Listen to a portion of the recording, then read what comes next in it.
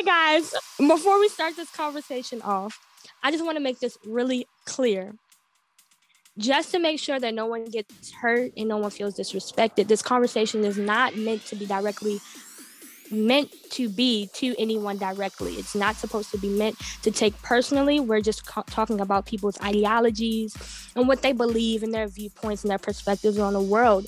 To all of our question askers, our speakers, if you feel like someone's attacking you personally, please make sure you contact us via chat if someone's talking, or you raise your hand so that we can know that you feel like you're being attacked personally, so we can gauge the conversation that way. We in no way want anybody to feel disrespected or like somebody coming out for them, because that is not the point of this.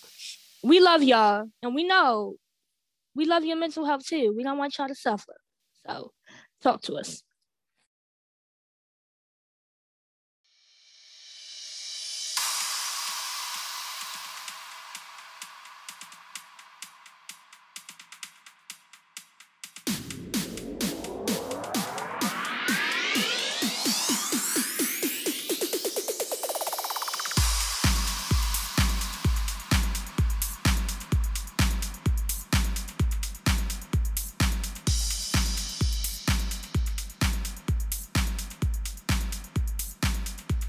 All right.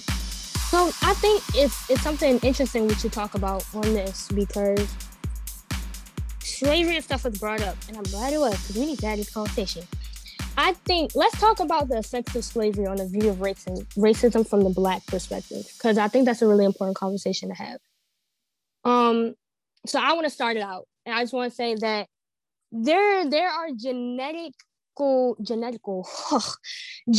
trauma that is brought down, right? And I'll give you an example. I walked in the English class one day, and this boy, he had chains in his hands. I never went through racism. I never went through slavery, but I had flashbacks. Why? I could not tell you, but he had chains in his hands, and they were jingling, and I started shaking, and I felt uncomfortable. I think this is what shapes the perspective of racism from the Black perspective. Because when you have this genetic trauma that's passed down from you, and you have this weighing on you, you don't really understand why you're upset. You don't really understand why you can't experience your emotions. You don't understand why you fear people, because I do think that it's a genetic fear that is put into the white people. And it's a sad thing. Like, it's a really sad thing. But genetically, I think if you don't teach, I'm not going to say that racism is taught, because it's not. Children, Black, white, anything between, they'll go to anybody.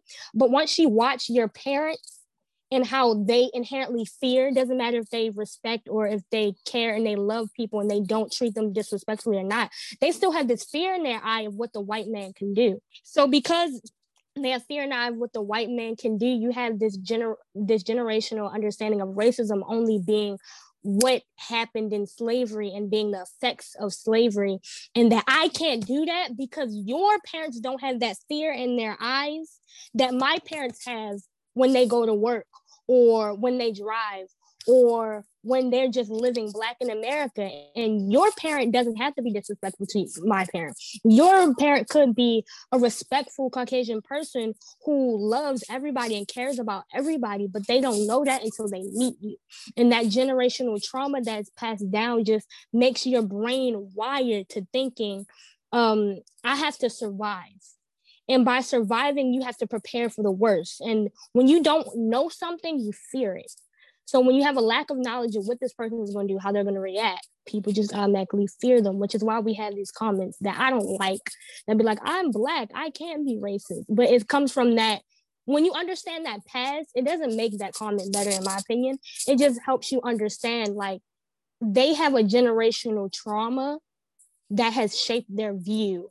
And I don't have to agree with their view, but that's why their view is like that. And with the, like, not intentional, what's the word I'm looking for? That fear that you have inside sometimes, it's crippling sometimes. And now I am a goody two shoes, okay? Never done anything illegal, never done anything wrong. I make sure I wear my seatbelt all the time in the car, even if it's not even moving, you know? So I have like nothing illegal, right? But it still doesn't matter what I'm doing. I feel like anxiety if I walk near a cop, if I walk near police station, if I walk near anyone with authority like that. I still have this like almost overwhelming sense of fear or like anxiety sometimes. And it like okay, like if you were looking in my eyes, like from my eyes, I'm just looking straight ahead, trying to make sure not to make any eye contact. If someone's walking up to me, making sure they have the right of way, or you know what I mean, just like trying to make sure that anything and everything I'm doing is seeming peaceful, because the way the world would see me is I am a tall black man, and in society, a tall black man is threatening, no matter what I do, you know? So I'm making sure everything I do is peaceful. So that way, even no one is thinking this man is going to do something crazy. So I'm trying to make sure I'm peaceful.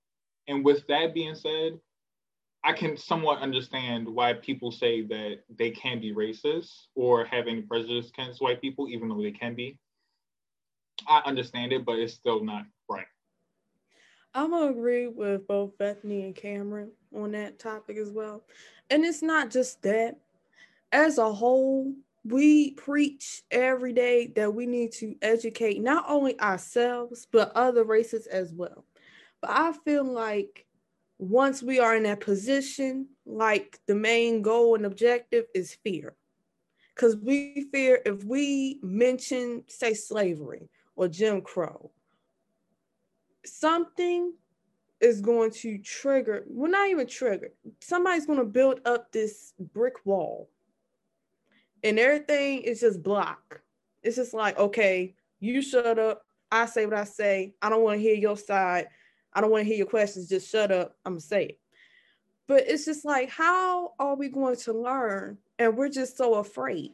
But I understand because trust and believe. Whenever I see a police car, I'm scared. I'm scared because I feel like I'm going to be dead. I'm going to be on somebody's news station. And it's easy for somebody else to easily just walk down the street. I have to fear that if I walk down the street, a police car will come behind me and do something. We have to be willing, not just African Americans, just as a whole, to put our foot down, regardless of the fear, the regret. And I understand we have trauma, but it's like if we want to break this generational curse of fear and want to move on, the first thing we got to do is put our foot down, regardless of who's watching. And not saying everybody is a follower, but sometimes it seems like everybody follows a trend. And if nobody's following, nobody's going to do it. But we have to be the ones to step up to the plate. No matter the sacrifices we got to make, no matter the outcome, we have to put our foot down. Because we preach all day, we got to do this, we got to do that. But we sitting down, oh my gosh, this, and that. I'm not going to do that. I'm not going to do it. So it's like, you need to practice what you preach. So, how I feel about this, when it comes to subjects like these, I think America needs to own its history.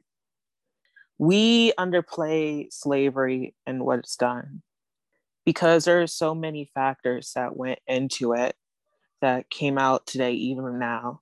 We have to think about laws such as like the Tinyon laws that can play effects into how Black women viewed our hair. Because, you know, in Louisiana, the Tinyon laws were made to cover Black women's hair. Black women would use their hair as like a form of self-identity. So they would either have to cut their hair or wrap it up entirely. Or we could think about the medical experiments used on Black people, just so we could further like medicines that could go down to Tuskegee experiments with syphilis. Or we could even talk about with slavery, like slave catchers, like in America, like the police system can also be like an extension from that area as well. There are many things that go down because slavery, it's not really talked about in a way, because I feel like America kind of wants to remove its history or act like it doesn't exist. But the thing is, we can't really further any development if we keep on ignoring things that existed. If we ignore it, we repeat history as well. And that's why it's so important that we actually need to talk about this, because there are so many things that could happen today that might actually start repeating if we don't really further expand upon this. Okay, so I don't think a lot of people are trying to just like simply forget about it. I think people want other people to stop bringing it up all the time, because like I've had comments from people where they're like, oh well, like you didn't experience slavery and Jim Crow, so like you don't understand what I'm feeling. And like hearing what you guys said, like I understand kind of what they mean now, but like I think people need to stop bringing up the past all the time and move on. So I think about the whole slavery thing and bringing it up is that like a lot of people may take offense to it or acknowledge it a lot and feel like you guys don't understand. Well, people of white people don't understand it, because if you think about it, in schools we don't really touch on subjects as far as Black history, considering we have a Black History Month, because we really don't touch on it on an everyday basis. When you have world history or you have US history, most of the time you're learning about people that are not Black. You learn about Black people every once in a while, or Africans, and we don't really learn as much about African Americans. So when they address that slavery thing, it's like, okay, we can't forget about this. We can't forget that this happened, even though we know that not everybody is trying to be the oppressor, trying to do those things. In a sense, we still like bring it up sometimes. So yeah. Yeah, and I completely understand what you're saying. I think what I want to touch on another thing is privilege, because I think this is bleeding into that, of that understanding of like, we shouldn't, okay, because I agree with what you said, we shouldn't talk about it as much, but at the same time, I disagree. I just want to talk about the privileges that come behind, the different type of privileges and the privileges that come behind each skin color. Because I know me as an African-American young lady, I am more privileged than some of my white friends that I've met. And that's because of the economic stance of my family, and that I didn't have to worry about either eating, or I have a lot of clothes, I have a lot of shoes, you know what I mean? Like, so I can't sit up here and be like, yo, I'm not privileged. But what I can say is I don't have white privilege. So I want to touch on that. And then I also want to say that, so do not take this personally, but I think that a part of white privilege is that you have the ability to say, move on.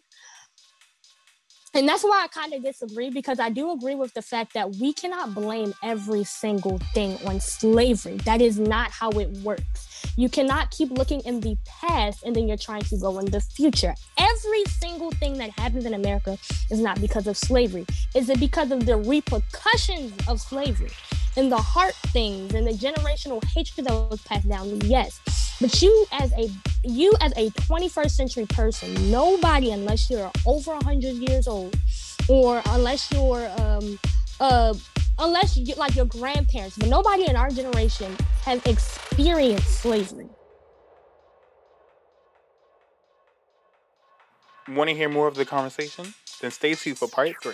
Thanks for listening to the Wildcat Chat. We'll see you next time. Bye!